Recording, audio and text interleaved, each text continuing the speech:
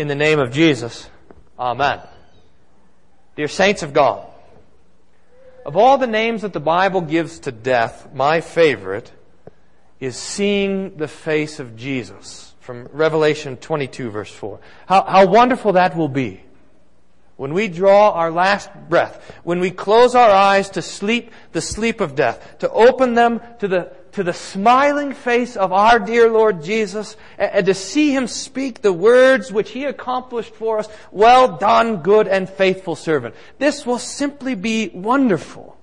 But there is something that the Bible makes clear about this whole thing when we die to go to be with the Lord Jesus. And that is that we will not be alone there when we stand before our Lord after our last day. We will be surrounded by the Lord's faithful people. And I'm looking forward to that just as well.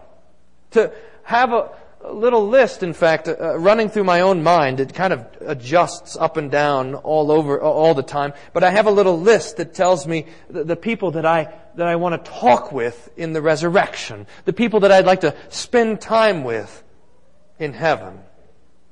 I don't think you can call that a bucket list, right? That's the list of things you're supposed to do before you die. But we Christians can have a kick the bucket list. A list of all the things that we want to do after we die, right?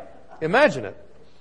To sit there and talk with Peter and Paul and the Virgin Mary, the mother of our Lord, and Abraham and Noah and Adam and Eve and King David and Elijah. And the church fathers, those that have gone before us, Irenaeus and Martin Luther, to sit and visit with them. But there is a name on the top of my list. The number one person to sit and visit with, and that is John the Baptist. I simply cannot wait to have the conversation with him. I don't know how it'll go, but to be able to think of that afternoon talking with John the Baptist and asking him how it was when he learned that he was going to be the last prophet, or what it was like when he realized that his cousin Jesus was the one that he was to announce, the Messiah. What a man John was. From the glimpse that the Scriptures give us into his ministry and personality, he truly was, as Jesus proclaimed him, the greatest man ever born of woman. Here was a man who could speak clearly, who knew his place, his vocation, who lived out his life according to the will of God. And this will of God, his vocation, was indeed a blessed one. John was the last of the prophets, the forerunner of the Messiah, the herald of the coming kingdom. John was a man with courage and conviction who preached repentance and forgiveness of sins with uncompromising zeal. And he delivered the Lord's gift of baptism to countless Jewish families who were all coming to be baptized by him in the Jordan River. John even had the great and marvelous privilege of being the one to baptize our Lord Jesus himself, to anoint him and place him into his holy offices of the prophet and the priest and the king. But even with this fantastic and high calling that the Lord gave to John, he was always marked with humility. John was a sinner, and he knew it. And John knew who his Savior was. John knew that he was called not to exalt himself, but simply to point to Jesus. We see this even when Jesus comes to be baptized by John. John just about refused to do it. I should be baptized by you, and you come to be baptized by me? Jesus had to convince John that it was right and necessary for him to baptize him. John's humility is seen in his preaching, his greatest sermon. And if you don't mind me inserting a little opinion into the sermon here, I think that this is the greatest sermon ever preached in the history of the world. John's greatest sermon was simply to point at Jesus and to announce, "Behold the Lamb of God, who bears the sin of the world." John was not interested in promoting himself. He was always extolling the Lord. He must increase, and I must decrease. John knew his place, the lowliness of his high office. And this is especially seen in our gospel text today. In fact, that's what the gospel reading is about. The humble confession of John the Baptist about who he is and who he's not. John 1 verse 19. This is the testimony of John the Baptist. When the Jews sent priests and Levites from Jerusalem to ask him, "Who are you?" he confessed, and he did not deny, but he confessed, "I'm not the Christ." I don't know how it is for you, but this gospel reading might seem like a strange text to have on the Sunday before Christmas. In the ancient church, this Sunday of the church year was called the Sunday of the Preparation. And that follows not only because this is the last Sunday we have before the great high feast of the Lord's incarnation, but it also flows from the texts that we read, both the Old Testament and the Epistle, as well as the Gospel. The church of the New Testament, that is, all of us, are this week preparing to celebrate the anniversary of the birth of our Lord, His coming into our flesh to bear our sin and die in our place and give us life and salvation. But preparation is difficult work. You know this, don't you? You know that when a big event is coming, the last few hours before it are the worst. They're filled with anxiety, with fear, with things going wrong always, with time being crunched. Preparation is dirty business. And this Sunday has that. It has this character of repentance, of casting out the works of darkness. For the Savior of the world is in our midst, and that changes things. Remember how it was when you were getting ready for a big event. Remember the hours right before your wedding. The chaos, the anxiety. Or the hours right before the dinner party comes to the house. All the scrambling and picking up and taking care of all of the last minute details. It's madness. You know what I'm talking about, right? That's the dirty work of preparation, of getting ready for things. And you all know it. At least, and this is interesting, at least most of you know what I'm talking about. But some of you don't. If you're a child, then you have no idea what I'm talking about. For the child experiences the big event in a totally different way than the adult has it.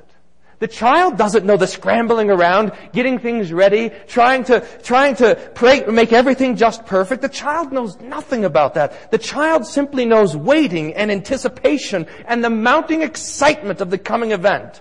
Try this. After the service this morning, find the child that's sitting close to you and ask them how many days there are until Christmas. They might not be able to count. They might not be even able to talk yet, and yet they'll tell you. The child knows this growing wonder, this growing excitement, and for them, the big day is just a snowball of joy rolling down the hill towards them. Now let's take both of these ideas. Both of these ways to prepare things. The anxiety and the nervousness of getting everything ready, and the joy and the mounting excitement. And let's just throw them all in the pot and cook them all together and magnify that feeling tenfold, 100-fold. And you have, when you do that, a little sense of how the times were when John the Baptist was preaching.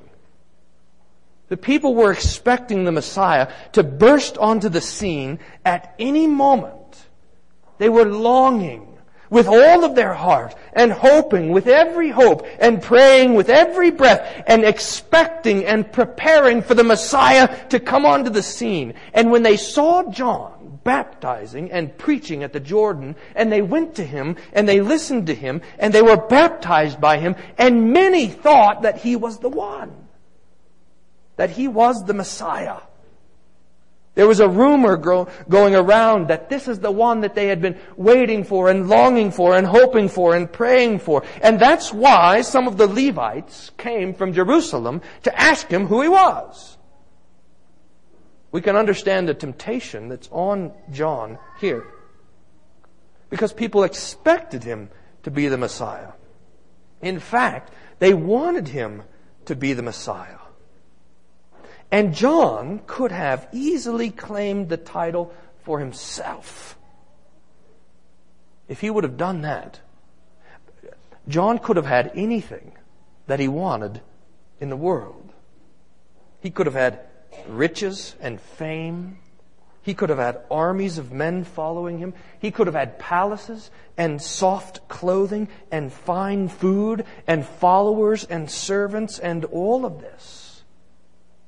This text shows us that John in the wilderness is being tempted to claim for himself the title of Christ. But John did not succumb to this temptation. He knew that the Lord had appointed for him clothes, not soft, but camel's hair. And the Lord had given him to feast, not on fine food, but on locusts and honey. John knew that he was not sent to be a ruler or a prince among men, but a servant, unworthy even to untie the sandal strap of his Lord Jesus. And he says with simple voice that he is the one in the wilderness crying, "Make straight the way of the Lord." The Messiah is coming. Salvation is drawing near. John knew, perhaps more than any other man ever to live, the temptation to take upon himself the title of Christ, the Savior, but he did not. He stood and made the good confession, the solid confession, that he is not the Christ.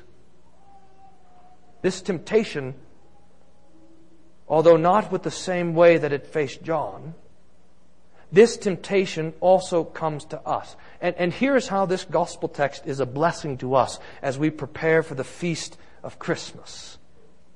None of us, I'm sure, are tempted to claim that we are Jesus, that we are the Son of God, that we are the Messiah who is to come into the world. We don't have that temptation. But the temptation comes to us in this way. We want to be our own Savior. We want to rescue ourselves from sin. We want our own efforts or our own goodness to count towards our salvation. Do you see that? As soon as we make ourselves or something about us, who we are or what we've done, as soon as we make that part of the salvation equation, then you have claimed to be Christ the Savior. Maybe not the Savior of the world, but the Savior of yourself. And you have stolen that honor and glory from Jesus. This temptation faces us on a daily basis to trust ourselves, our works, or our efforts, instead of trusting Jesus. Who are you? John teaches us how to answer the question how to answer it aright, how to confess and not deny, but confess that we are not the Christ. We are not saviors. We are not the one who died for our own sins, but there is another who does that. Another who dies for me. Another who suffers in my place. Another one who bears all my sins and the wrath of God that I have deserved. There is another who is devoured by the devil in my place. Another one who destroys the devil for me. Another one who saves me and forgives me and has me as his own dear child and friend. And that one is Jesus. So John teaches us to make the good confession of Christ. Dear saints, may God grant you His Holy Spirit. May He create in you the humility and the faith of John the Baptist, that we would cling to our Savior Jesus Christ by faith, confessing not ourselves but Him, until that last day when He grants you to see Him face to face. May it be so among us. Amen. And now may the peace of God, which passes all understanding, guard your hearts and minds through Jesus Christ our Lord. Amen.